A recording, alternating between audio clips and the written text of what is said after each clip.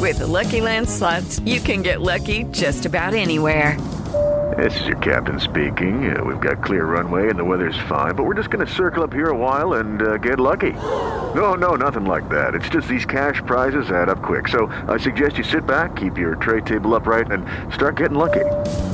Play for free at LuckyLandSlots.com. Are you feeling lucky? No purchase necessary. Void where prohibited by law. 18 plus terms and conditions apply. See website for details.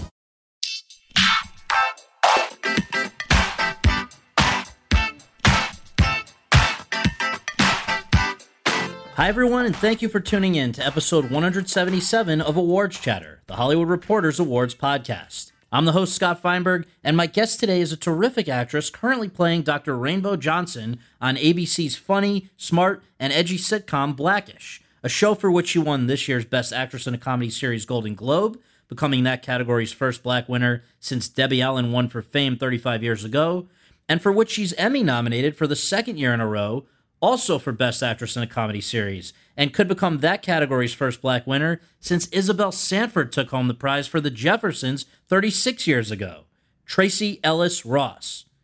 Over the course of our conversation at the offices of The Hollywood Reporter in Los Angeles, the 44-year-old and I discussed a wide range of topics. Among them, what it was like for her growing up as the daughter of pop star Diana Ross and ultimately following her mother into the arts, how important it was to her, after years of rejection and almost quitting the business, to land a starring role on Girlfriends, a comedy series that ran on UPN and then the CW between 2000 and 2008, and what impact, or lack thereof, that show had on her career thereafter. What motivated Kenya Barris, who had been a writer on Girlfriends, to create the show Black-ish and, with Ross in mind, the character of Dr. Rainbow Johnson, and why Ross feels the character, a working mom who loves her husband, is so important. Why Ross loves that Black-ish is exploring controversial topics like the N-word, police brutality, and mixed-race relationships on one of the major broadcast networks, and has been receiving major awards recognition for doing so, plus much more. So without further ado, let's go to that conversation. Tracee, thank you so much for doing this. Really appreciate it. Happy to be here. We always begin just with a basic same question, which is, where were you born and raised and what did your folks do for a living? You finally are going to be our one interesting answer. So please. No, are you kidding? People have incredible stories on that one. Yes. Let's see. I was born here in Los Angeles, October 29th, 1972, Cedars-Sinai. And I lived here and went to the Center for Early Education until I was about 4. This is going to be sort of interesting. It does bounce around. That's good. Okay, moved to New York so my mom could do The Wiz, which brings us into who my parents are. Yes. My mom is Diana Ross, and my father is Robert Ellis Silverstein, hence the Ellis in my name. My father was a music manager at the time when he met my mom. He managed Chaka Khan, Billy Preston. He no longer does that. He is semi-retired. He's a landscaper and also does a lot of different kinds of projects. My mom is still Diana Rossing. Yes. I saw her in Toronto about like 2 years ago. Yeah, she's amazing. She's still out Diana Rossing and being amazing and glamorous and gorgeous and epic and you know, all of that. A national world treasure or whatever. But let's see. So we moved to New York, and I lived in New York until I was 12 years old and went to Dalton School. I then moved to Paris, to the American School in Paris for 6 months, and then a year and a half at Le Rosé, which is a boarding school in Switzerland. We were in Stade and outside of Geneva and Rolle. I learned to speak French there. I don't have as strong of a French anymore. I then came home. This is a big education. Well, first of all, why all these moves? Was this just going where... Some of it was my mom sort of living her life and doing different things. Yeah. Some of it had to do with projects. But my mother was a very hands-on and is a very hands-on mother. So I was not raised by nannies or anything. And my mom felt very strongly that if she had to work and base herself in a place, that we would go with her. Nice. So when she moved to Europe when I was 12, the intention was she was working on a project which didn't end up happening, a movie project. So we all moved there and went to school there. It's one of the best things that, I mean, my mom, one of the gifts that my mom's gift gave me is I got an extraordinary education that I am very grateful for. And I also was able to live in Europe as a child, which made me feel like a child of the world and not just an American. Was it tough, though, on friendships and things to be moving around all the time? You know, I don't know if it was tough, but it was a unique experience. And with it came its own different things. It was leaving at 12. That was a tough age to have been like from 5 years old to 12 at the same school. I still have some of those friends though. To leave at that point was difficult. But what it did actually was, as I said, it sort of made me feel like a child of the world. It gave me another language. It also gave me something that I utilize in my career now, which is a sense of finding home within myself and finding and knowing how to find my sense of safety within myself. So I travel a lot for my job. I move around a lot. I'm on different sets. I'm with different people. And so there's a sense of how I can be in that without it being scary for me. I came home from Europe in 10th grade and went to school at Riverdale, which is a school outside of New York, graduated from there. And then I went to Brown University. Now, before you went to Brown University, though, isn't it the case that is that when modeling first entered the picture? Modeling entered the picture. Yes, I was in high school and I had always been like a huge magazine model fan and clothing and all of that. It was style and clothing and stealing my mom's clothes and feeling glamorous and looking glamorous. Yeah, I come by all that very honestly. Was just a huge, big way I expressed myself. And so I thought modeling was the ticket. And I joined Wilhelmina Agency when I was about 16 or 17. I flew to Europe to do the Terry Mugler fashion show for my 18th birthday and continued doing some of that kind of stuff. I did eventually discover that as much as I loved that my interest in modeling was more about my interest in clothing. And then I ended up working in the fashion industry as a fashion editor. After Brown at Mirabella Magazine and New York Magazine. And then what I discovered about that was that as much as I loved clothing, that I really was more interested in telling stories. And so but it was like all part of my path of gaining my own confidence, understanding who I was. I was very shy growing up, which is very hard for people to believe. And modeling was one of the places that my mom actually pointed out that I started to come alive in front of an audience. Like when I had the photographers and stuff like that, like somehow I had a captive audience and I started to come alive. I was always very silly growing up. Yeah. And that was an issue in my household and in school, getting kicked out of class and also kicked out of dinner, sort of. My mom would send me outside the glass door and be like, why don't you get your wiggles out there? So in terms of actually performing, was the first real entree into acting at Brown? High school. Okay. For a long time, my original dream was to be a singer. But I discovered in high school, in my shyness, when I did quite a few talent shows and singing, and now I'm able to articulate that I'm a performer at heart. So it wasn't necessarily singing. I liked being on stage and in front of people. Yeah. I like it. Well, I mean, do you think that's potentially a genetic thing or just No, because I have 5 siblings and not all of us have that gene. But so what were you responding to, do you think? Is it like, what's the appeal in that for you, even at that early point? You know, it's interesting. I don't know. I think I like being in front of people. Yeah. I do. I like the exchange of that kind of energy, the power of that kind of platform. I can say this now. I don't know that I knew that then. I also, there was an element of what I saw in my mom on stage that I was like I want it, you know. Mine is different from my mom's. Obviously, I'm not her. I also saw in Carol Burnett and Lily Tomlin and Lucille Ball other elements of what I connected to about that. And early on for you, it was clear that you had a comedic bent.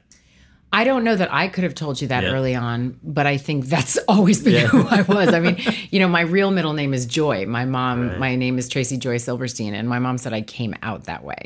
Like I've been giggly and silly since I was a kid. It's great, right? So, yeah.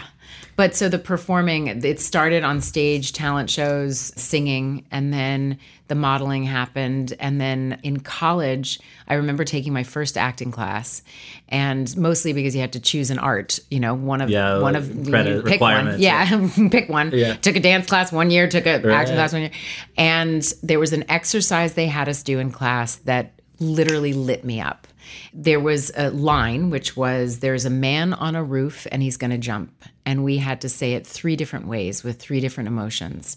And I just thought it was extraordinary because all of my imagination and creativity and my storytelling ability and my childhood lying ability, like all those kinds of things that you try on as a kid, you know what I mean?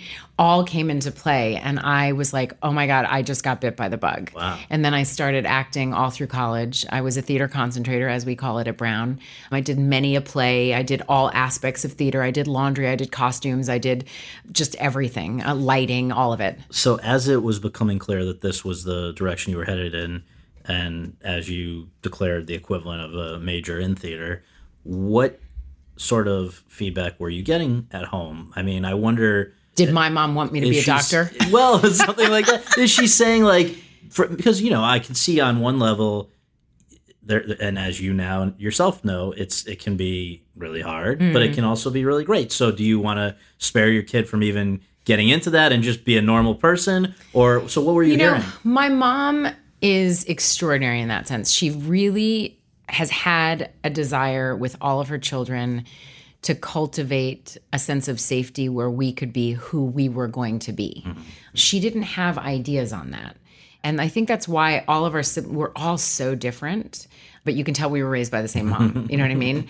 So she was very supportive in me discovering what I wanted to be doing and finding who I was and not being intimidated by authority, not like all of those kinds of things, having the courage to sort of go after my dreams. My mom was always like, what's your 5-year plan? What's your 10-year plan? Who do you want to be? How are you going to get there? Like those were the kinds of things my mom said. Or when we came home from school, did you do your best today? Or as we left for school, the most annoying thing by the time we were in, high school was, did you make a new friend today? And I remember looking at my mom once and saying, Mom, I know everybody in the school. There are no more friends to know. Like, it's done, Mom. That's so funny. Yeah. She was like, talk to someone you haven't talked to. I was like, oh, my God. So I wonder, you said you started out as this shy kid, at least outside of the home, and now you are very not shy. So I saw an interesting quote prepping for this. Quote, you could chronicle my journey of self-acceptance through my journey with my hair, close quote. Through my relationship with my hair. Talk about that. Let's just talk about it in terms of my hair. Why don't we do it that way please. and frame it? Because it kind of makes it an easier conversation.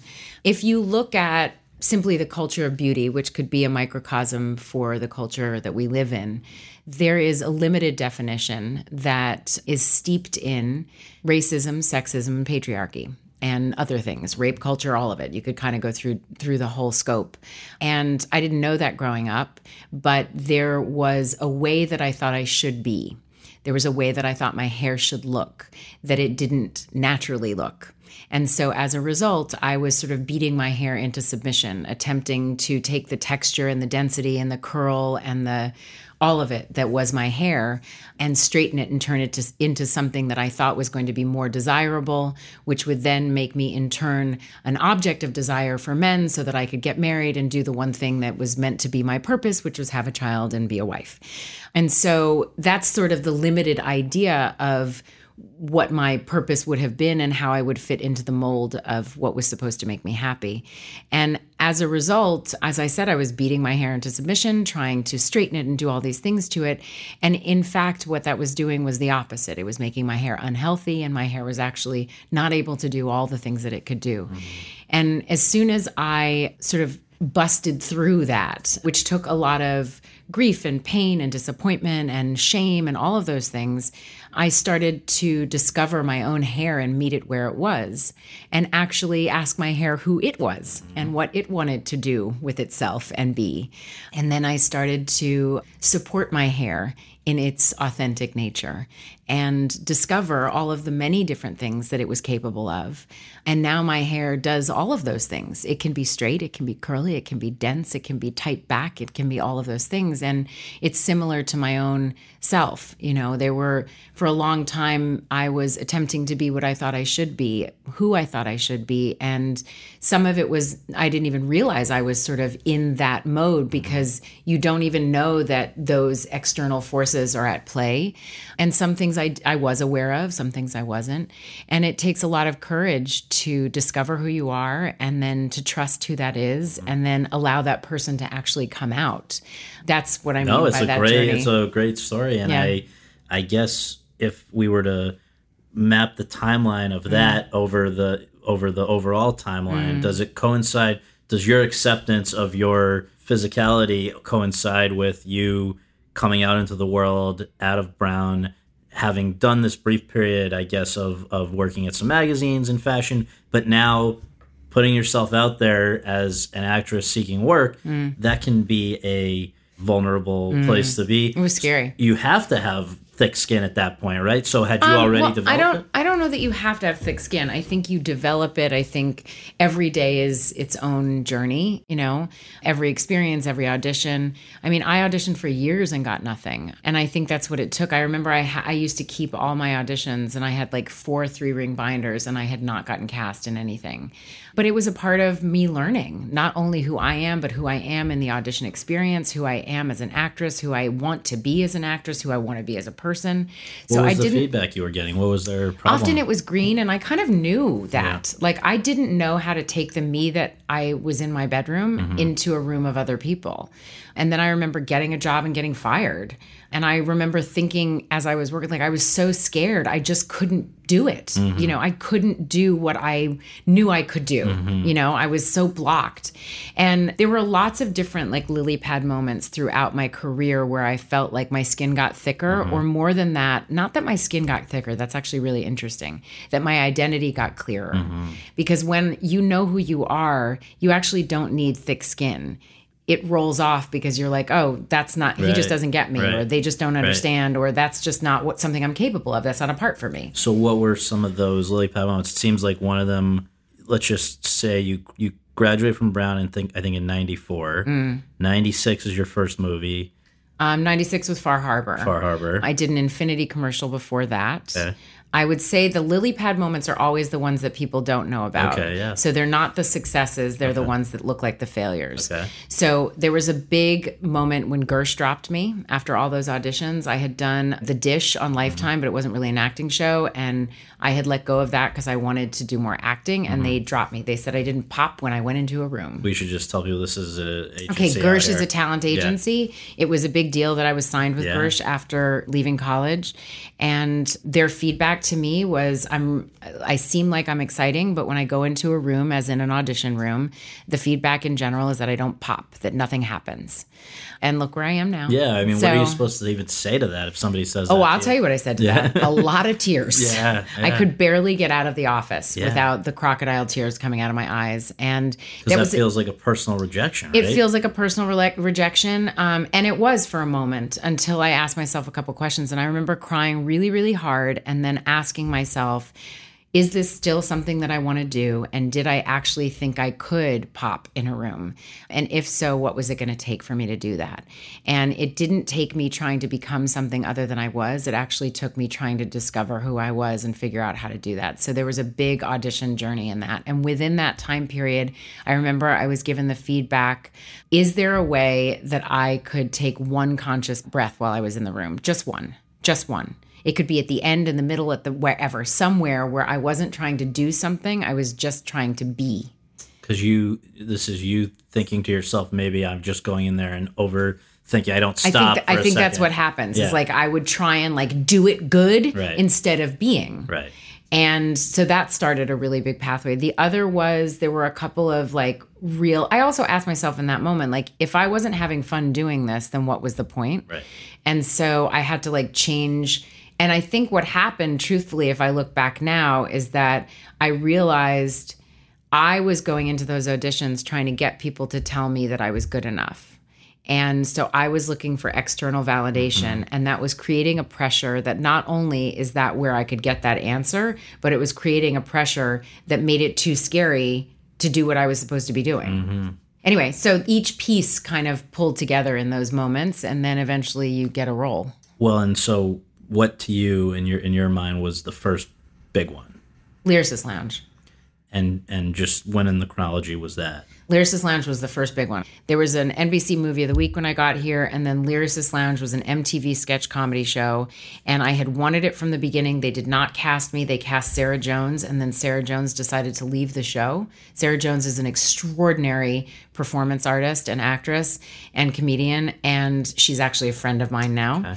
Okay. She left the show, and I had, I guess, been their second choice, and so they brought me in, and I had a lot lot of characters at the time. And so I got to do some of those on the show. And that, I think, was my big break because I started working. And when you get to work in a regular, consistent way, there's a confidence that gets created in you and a trust of your own process that allows you to be more.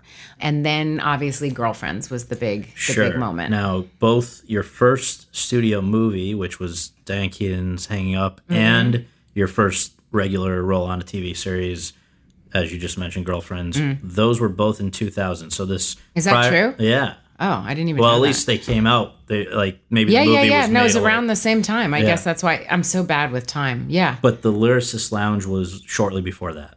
Lyricist Lounge overlapped into Girlfriends, and they wanted me for Girlfriends, and Lyricist Lounge and MTV almost didn't let me out of my contract to do Girlfriends, and I had to sit in a holding pattern for 2 days. Could have changed everything. Hoping that they would allow me to do it. So for folks who need a reminder, on Girlfriends, which ran for 172 half-hour episodes between 2000 and 2008, first on UPN and then on the CW. Yep. You played Joan Clayton. Joan Carol Clayton. Neurotic lawyer. A neurotic lawyer with 3 really great friends who they fought a lot. Now, some people, I guess, at the time would, in trying to figure out how to describe it, say that it was a black Sex and the City. Was that overly reductive? I think we're all a bit overly reductive when it comes to the diversity, ability to describe things. Yes. So please, let's therefore give you this opportunity. It was just a show about 4 girlfriends who were black and how they lived in the world. And it was fantastic. And I was a lawyer, and it was wonderful to see 4 black female leads who were all of different skin tones, who all had different lives and who loved and connected to each other. And it was very identifiable for many, many, many people. It is still a favorite, which I think is wonderful and sort of blows me away. It was one of the greatest parts of my life and career. It was 8 years. It's a very long time. Yeah. Mara Brock-Akil created the show. I'm still friends with her. She's extraordinary. She's created many other great things. And it was a huge, as I said, part of my career in life. I became a woman while doing that show. And then, I mean, those were pivotal years. And also, maybe was this your first real opportunity as an actress to show your comedic chops? Because there's wasn't there quite a bit of physical? I mean, I was the lead of a comedy. Yeah. No, but what I'm saying is like just that you could really not just, you're not also doing the same kind of comedy throughout those years. I think a lot of things happen. I don't know what happened externally, but I know for me that I went from being someone who might have had some talent to learning how to be a working actor and learning how to be a working comedic actor. I learned how to take what was naturally mine and turn it into an actual craft that I could use, that could be caught on film, because you do multiple takes. And there's nothing like the repetition of 172 episodes, 172 table reads, 172 nights in front of a studio audience. You guys did do it in front of a live. We did a studio audience for almost all of the episodes. Wow. You know, I became a seasoned pro. Wow. And I did not walk into that show that way. So when those 8 years were over and you've enjoyed the regular, steady, good work for that amount of time. Yeah. And now you're back in the pool of By the way, not knowing every year if we were going to get picked up. It's not like we knew. It was a year-to-year kind of situation. It was a year-to-year. It was like a month-to-month lease.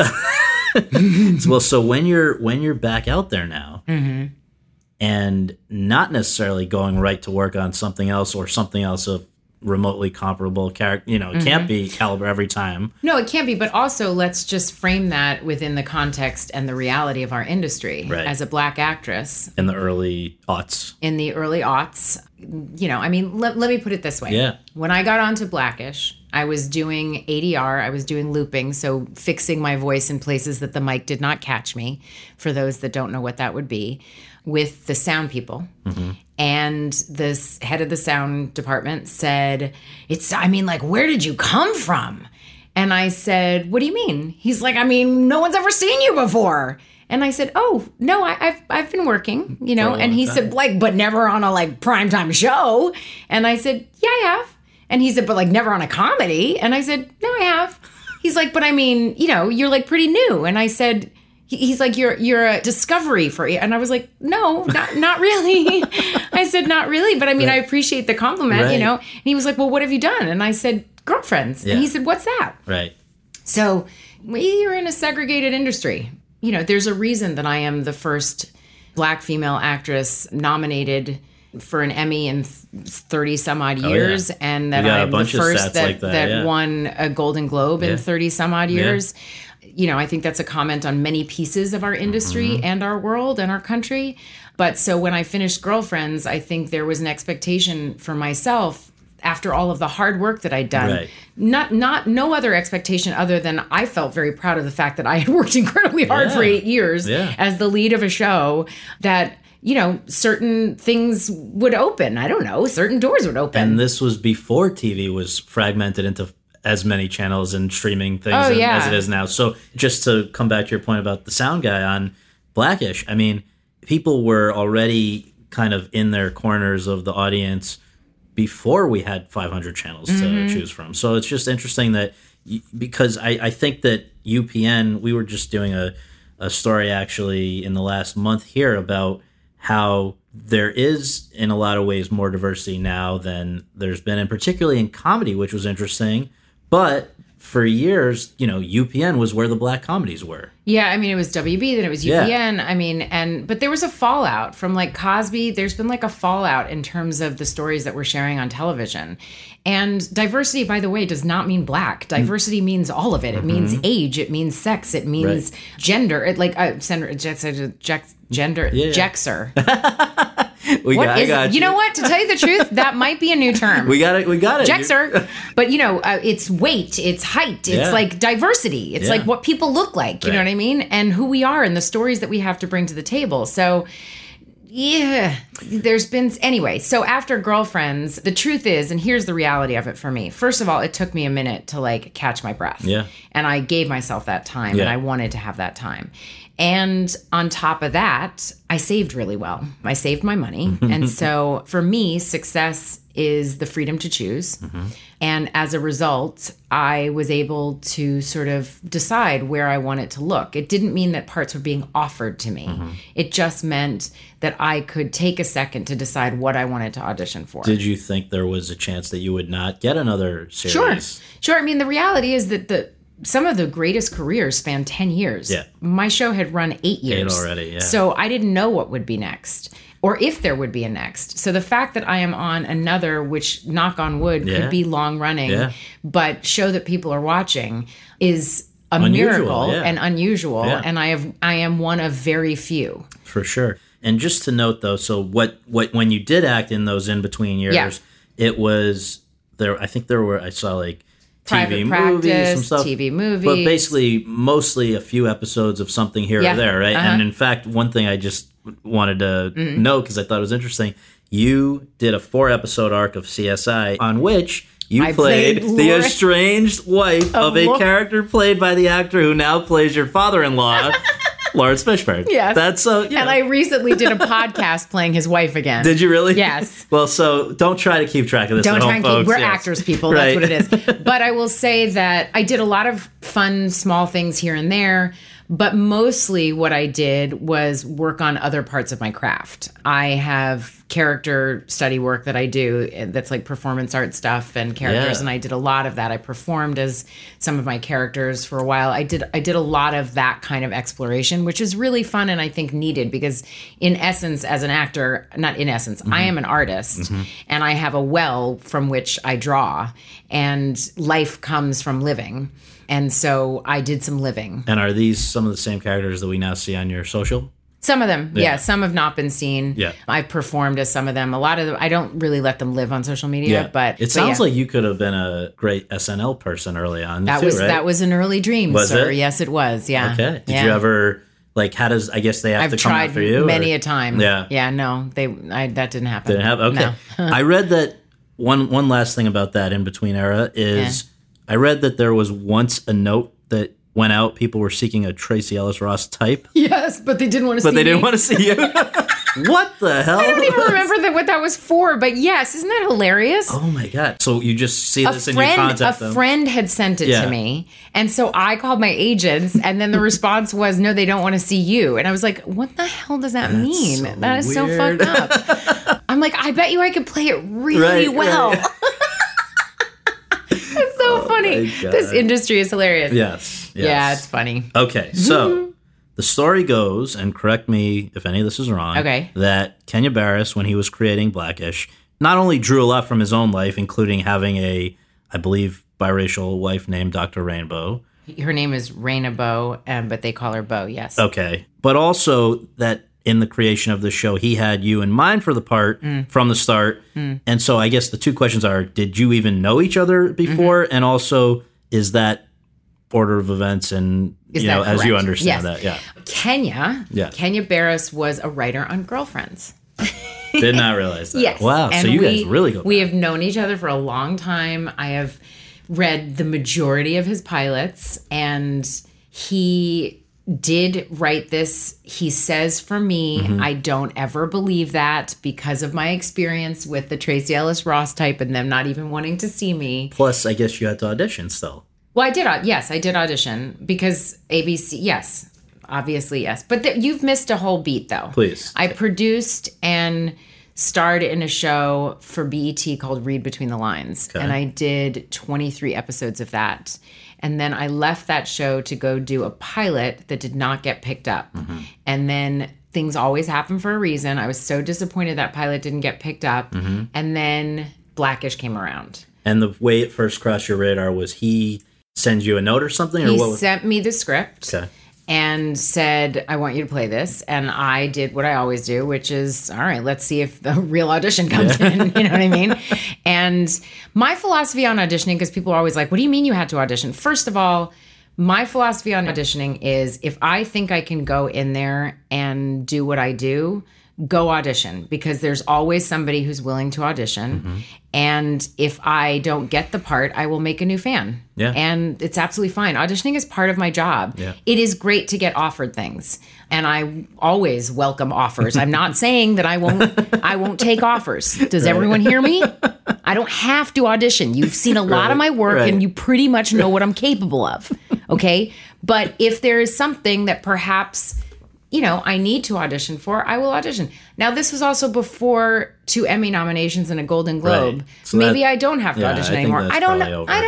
I don't know. But it's part of being an actor. Right. Do you know what I mean? But you're also not really like seeking another TV not series right now, no. At the moment, but my job is to transform into somebody else or to breathe life into a role. And if somebody doesn't know that would happen, sometimes I think you do have to audition. There's certain things that, like, at this point in my career, I would hope there's some imagination that they could be like, no, she'll be good at that. But, I didn't mind early on. And so you go in for So I go in for the audition, and obviously it wasn't like, it was a producer session. Kenya, all of them were in there. I'm friends with all of them. I know all of them. And it was Valentine's Day. I went in, and the magic, and honestly, everybody knows this story, but I'll just say it in a nutshell. I did not like Anthony. I had worked with him in the past. I thought he was an asshole. Wow, because I didn't come across that prepping. So what had been your interaction? Anthony, if you know Anthony, he has a gruff exterior, and he does not have an inner governor, and Anthony says stuff that is not that appropriate all the time. Like, everybody knows it's part of why he's funny. Right. It's like it's part of the ace in his deck, but it's also like, oh my God. And if you don't know him, it can come across rudely. And he had said some things to me in the past that I did not like. Wow. And I didn't like him. Yeah. But I knew Kenya and I knew all the other people involved. And I was like, I will go in. And from the moment I walked in for that audition, I was like, oh, there's magic here. Like magic. Was Anthony also present? Yeah, we were screen testing. I gotcha. Of sorts. Like chemistry. And he, from that moment, I was like, oh, this is magic. Like it everything I thought I knew about the character transformed into, oh, I know who this woman is because of this. Like, it was fantastic. Let's go back for a second, though. Did he remember that you guys had a past interactions? Yeah, he didn't know I didn't like him. We talk about it now. You do. It's very funny. And I will tell you, I was wrong. Or not that I was wrong. I have a different experience of him now. He is one of my absolute favorite people. I love working with that man so much. He grows on you. He does. Well, and some people love him right off. Yeah. He rubbed me the wrong way. Yeah. I mean, it is what it is. Sure. But he is a wonderful working partner. We both work very similarly. We're both, if we're ever late, it's usually 5 to 10 minutes. We both learn lines the same way. We both play when we're on camera the same way. I mean, it's just fantastic. Well, and one of the interesting things about your show is that there aren't that many comedies where the couple actually likes each other. I love that part of it. It's one of the things that drew me to the script originally, is that the comedy between this couple did not come from them rolling their eyes at each other. And so the chemistry is very real for the two of us. I mean, I love that man. I love him. Everyone's always like, you guys should be together. I'm like, no, we absolutely should not. Like that. They're saying that you and Anthony should be in together. real life. Yeah. I'm like, first of all, he's married. Second of all, no, I don't love Anthony that way. Like I love Anthony. Like Right. I love that man. Right. He has got my back. I have got his back. When we are playing, acting, presenting an award, whatever it is, we will not let each other fall. Like we have each other, and there is a deep respect that we have for each other, and a connection that we can call each other on stuff when something's not, whatever that is. But do I want to be with him in real life? No. Do I know where he lives? Right. No. Do we talk on the, I mean, like we spend so much time together at work, but That he's when never you're been out, to my house. I've never Really? been to his house. No. It's hilarious. That is funny. It's hilarious. Are you both in LA? Yeah, we both live in LA. Oh, come I have on. no idea where he We're lives. going to set up a First of all, a we get brunch. to work at 5 a.m. and we leave so late. Like we work these Right. 13-hour days. Right. Like by the time we're You gone, don't I'm wanna like, see get each away other. from me. Right, of course. But So yeah. the reference that I think has come up the most often for people especially when Blackish was new and they're trying to contextualize it, was this is sort of a modern day Cosby Show. They were saying the family structure, except that as one person, I guess as NPR wrote, quote, unlike the Huxtables, who were clearly well off but only acknowledged it very, very rarely, the Johnsons, who are starring in a much broader show, talk about it a lot and talk about how it affects their kids, close quote. But the idea that, do you see the connective threads between the Cosby Show and yours, and also between Felicia Rashad's character on the Cosby Show, Claire Huxtable, and yours? I understand the comparison. Yeah. I get it. I also understood why Girlfriends was the Black Sex Right. in the City. Like, I get it. Right. And Cosby Show was epic. Okay? Like, It was epic. something you were into? Yeah. Okay. Okay. All right. So I don't mind the reference. Right. I get the reference and I don't mind the reference. I think our show is more in the vein of a Norman Lear show than a Cosby Show. Who, by the way, I spoke to last week for a story and says Kenya Barris, in his opinion, is as great as anybody who's done this. He's fantastic. Yeah. Kenya is fantastic. So, as I said, I understand it and I get it and it doesn't bother me, Right. but I also don't think it's a great reference in terms of what you're going to get when you watch our show. Is there a different show you would reference? Yeah, I think Norman Lear shows. So just collectively. I think a collective sort of Norman Lear tone. Yeah. Where there's a reverence. Like, we go there. Yeah. You know what I mean? And this is not about, like, answering questions or pushing up against stereotypes. It's more about...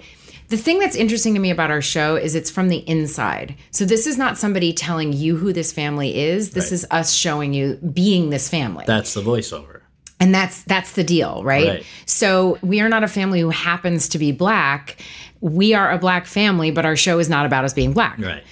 We just deal with whatever this family would deal with, but we're also pushing the envelope on everything. Yeah. So it's not about us being appropriate or trying to push up against what the world thinks Black people are. It's just this is this weird kooky family and how we kind of deal with stuff. When did you first realize that it was working? I thought I was working in the pilot. You saw right away. Yeah, I mean, the experience of it, like we felt like a family. From the first table read, I was like, oh, this is ridiculous. Wow. But there's so many good shows that don't work. There's so many good shows that people don't watch. The thing about TV is it's a collaborative art and it requires so many different things to make it work. ABC has been incredibly supportive, network and studio, of making sure that people know where to find our show, of making sure that our show is put in the right place, in the programming lineup, making sure that we're supported in telling the stories that we want to tell. And so that's a big part of it. Our cast, like there's so many different pieces. I think the timing somehow was just like perfect. Yeah. End of one era of our country, beginning of this, whatever we're in now. Sort of toggling the two, I yeah. think has been really important. All of those things. So you knew it was working early on. When did you know that it was clicking in the real world? What were the... I don't think that happened until season 2. But were there some moments, I mean, there's one of them has got to be Obama at the White House Correspondents' Dinner talking about you guys.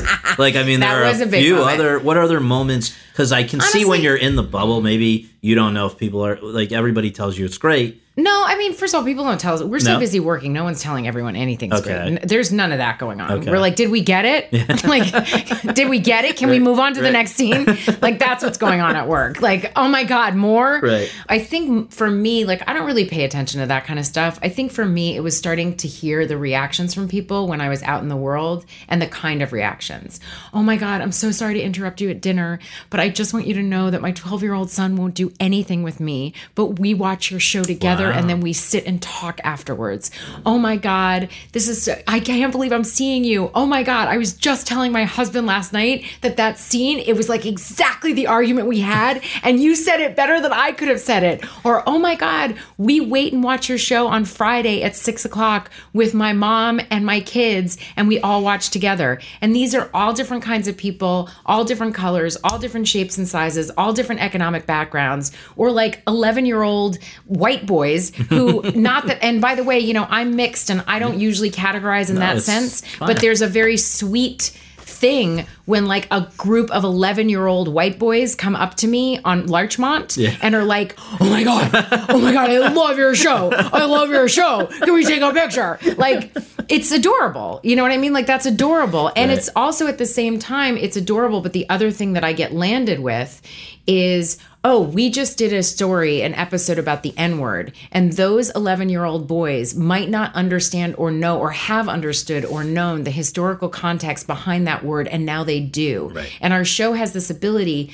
to start conversation within families, within communities, that is not knocking anyone over the head with a right or a wrong way to have conversations or to talk about these subjects or what these subjects should mean, but instead sort of poses that information for everybody to just like start the dialogue going. And I love that. Well, so let's continue what you're referring to here is that the show has dealt with some edgy, controversial things. Yeah. The Word, which is the episode that deals with the N-word, was the season 2 premiere. Hope was the 16th episode of season 2. This looks at police brutality against members of the Black community. And then your Emmy submission for this year is being biracial about a biracial person, your character, who has mixed emotions when her own son finally finds a girlfriend, but the girlfriend happens to be white. Yeah. So these are the kinds of things that you guys are talking about. And I wondered, what was the first time you saw a script from your writers and realized, oh, wow, so these guys are really going to go right up to sort of the edge? I actually don't remember. And I knew that that's what we were going to do. I know Kenya, and I've known Kenya. And it's part of what I think is so special about our show and special about him is not only his willingness to dive into those issues and unpack them, but also the way he does that. I mean, Kenya is a naturally funny guy, and his humor comes from a very specific vantage point and a very specific experience that he's had. And so I knew that we were going to like dive into this stuff. Like he's an on the edge kind of guy. Like that's like kind of who he is. So it wasn't a shock to me. What has been the most pleasant of surprises is the way we enter the issues. Like the N-word episode, I knew we were doing it, but I had no idea how we were going to touch it. Right. And the fact that we entered it through Jack, the youngest, adorable, sweet little kid, saying the N-word in a talent show was genius to me. Well, he was doing Kanye, right? Yeah, he was doing Kanye, the Kanye Jamie Foxx song. Yes. And the other thing, you know, every time we deal with these issues, the way we enter them is always perfectly within the DNA of our show. The fact that the Being Biracial episode, the fact that my character, this liberal, like deep-hearted, doting mother, would have a feminist, like all of this, would have an issue with her son dating a white girl was like so unexpected and already started the story on its heels. Right. You know, our writers are amazing. One of the interviews of yours from the past that I came across, I think it's maybe 2 years old, you were speaking to Bust.com, and somehow it came up, you said, quote, "I've been begging the producers for an episode where Bo actually gets to explore her own relationship to being a woman of mixed race," close quote. Oh, really? Is that true? Yeah. Oh, there you go. So do you think the writers were listening, or that's just a coincidence that finally got explored? Who knows? Who knows? It was never a conversation like, No. this is something I would like you to... First of all, I don't know that, I mean, I guess I was exaggerating or something. I don't know that I beg the writers for anything. I'm pleasantly surprised. By No, all you're saying the producers, but that's the producers. But I don't know that I was begging. Yeah, sure, no, whatever. Yeah, but, that's what I mean. I think I was being, But I mean, it was something that you were hoping for. Yeah, hoping for. Same thing like this year. I'm like, maybe I could get some friends. Yeah. Maybe Bo could get like a friend. I mean, the thing is, I joke about all those things, and I would love all of those things, but I think the scripts that they write are incredible. You know what I mean? Like they know what they're doing up there. But they also, I guess, in this case with being biracial, they know, hey, we have an actress here, our lead actress, who has obviously lived the same experience. But but they don't write it for I'm not playing me. But no, of course. But wasn't there something here where, didn't I read that you had a conversation with Kenya and then you maybe happened to go into the writer's room and these things were discussed? Well, the being biracial episode, they totally broke, had nothing to do with me. Okay. There was one sticking point they were having in the room about something, and I came in and they just asked me my experience around that thing so they could land on where they wanted to be. But honestly, I am an actor on the show in that capacity, and I am vocal when we get on set with a script or after a table read about nuance and stuff like that. But the way a story is told and going to be broken and all of that really comes from them. Was the cool part about that episode, or the coolest part in a way for you, that aside from the fact that it's dealing with subject matter that's of interest to you and whatever, that here we are actually, for the first time, I think, hearing the voiceover of the episode as Bo's rather than Dre's. I mean, in a way, it's like they talk about the female gaze or the male gaze and the different stuff. Here, I think it changes the whole perspective. It did. I think it did. But the show is what it is. It's still, I don't know that episode necessarily, I mean, I love that you said that and bring that up. I don't think Blackish really explores the male gaze. No, I'm not. Just not what I'm saying. Just as like the idea of the perspective. I mean, yes, that was a very interesting point, and I do think that one of the things that I find very interesting about the show that is not talked about, that I talk about because it's one of the things that I find interesting in how I'm playing this character, is one of the underlying currents of our show is what kind of woman Bo is. And because our show is called Blackish and we are known for dealing with race and culture and identity and those kinds of things, it's not always talked about. And it's also not always at the forefront of the stories that we're telling. But there is a way that I am very consciously, specifically playing Bo that really is expanding the way the wife role is in traditional sitcom. This is a traditional show. It is told through Dre's eyes. It couldn't be more clearly told through his eyes. He does the voiceover. There's stories that are told through his eyes. Usually that means that the wife becomes wife wallpaper and she is a prop in his world and she is an extension of his story. And although the stories are still told through his eyes, Bo is a very full person. And it's not interesting that she's a wife. It's not interesting that she is a mother. It's not interesting that she is a working mom or that she works or that she's a doctor. What's interesting is that she is all of those things. And what I consciously try and do when I enter a scene, when I am in a story, is know that I have a story that wasn't on screen and make sure that I bring that to the moments when I am on screen. So you've really, either independently or with Kenya, come up with a bigger backstory than we ever know. I just ask why a lot. So I'm not just doing something to service a story. I'm doing something to service my character's point of view. And so a lot of it, it's not that I come up with a major backstory. I just know what my point of view is. And I'm very conscious of what kind of story I'm telling and how, and not being whining, yelling wife. I mean, and that's why it was very important to me that I am based in, I love my husband. I actually love how freaking limited and weird he is. And that seems to be what he loves about me. How responsive are you guys able to be to current events? So let's say that obviously we've seen stuff about police brutality that's been around for decades, but it really picked up in the last few years. You guys were on top of it. It didn't pick up maybe we became more attention. aware of it, right. The attention on it picked up. So let's say that somebody wanted to do an episode that dealt just hypothetically with Charlottesville. How quickly do you guys turn these episodes around? That is really a Kenya question. Okay. And I think, I think anything we deal with has to do with how does this fit into the structure of our show and who this family is, more than trying to be topical. Mm-hmm. So I don't think we consciously are topical. Mm-hmm. I think we consciously are honest, which is a big difference, I think.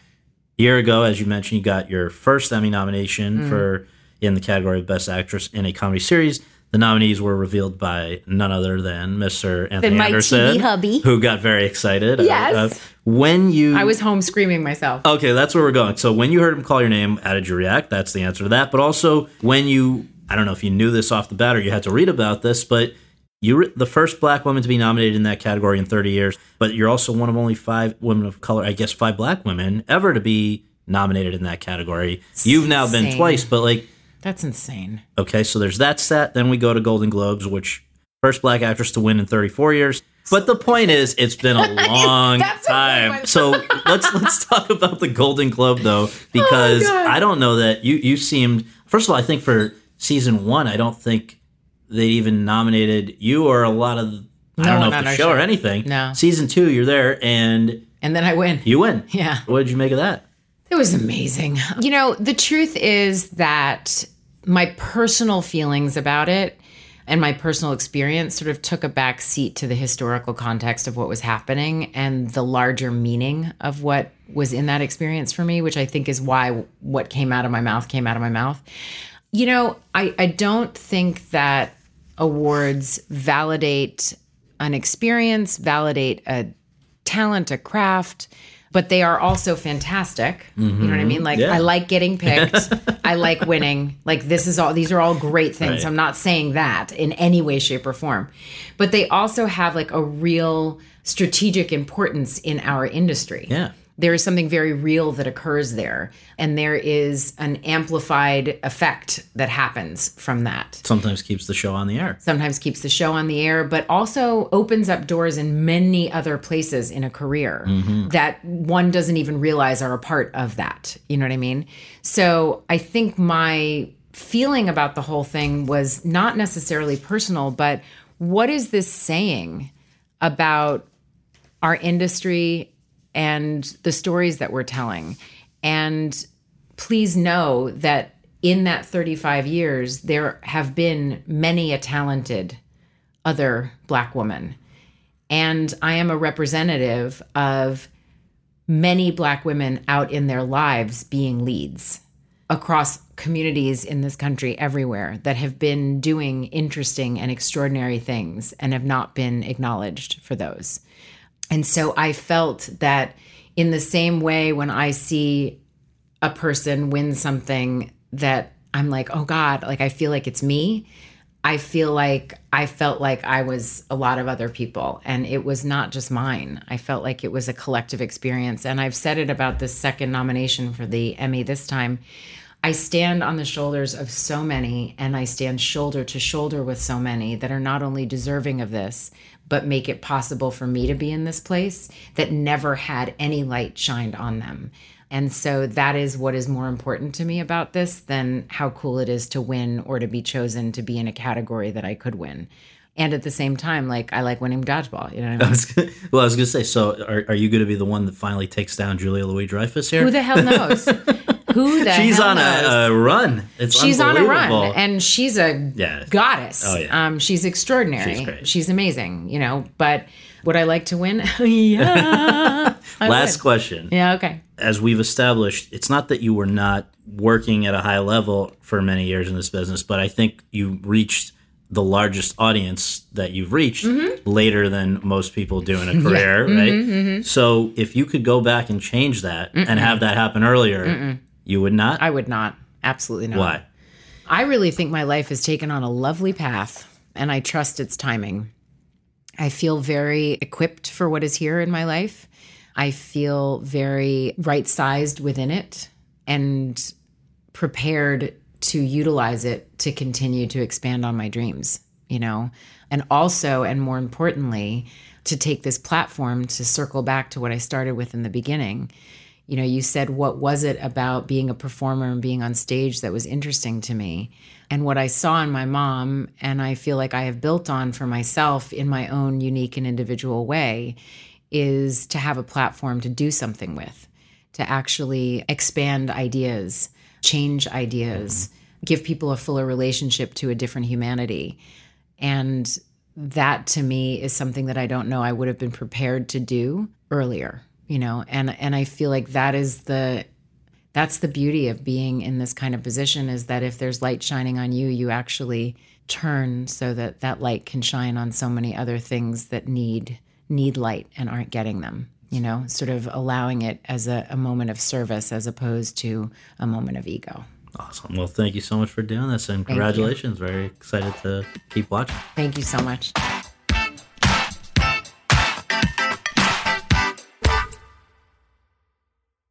Lucky Land Casino, asking people, what's the weirdest place you've gotten lucky? Lucky? In line at the deli, I guess? Aha, in my dentist's office. More than once, actually. Do I have to say? Yes, you do. In the car before my kids' PTA meeting. Really? Yes. Excuse me, what's the weirdest place you've gotten lucky? I never win and tell. Well, there you have it. You can get lucky anywhere, playing at LuckyLandSlots.com. Play for free right now. Are you feeling lucky? No purchase necessary. Void where prohibited by law. 18+. Terms and conditions apply. See website for details.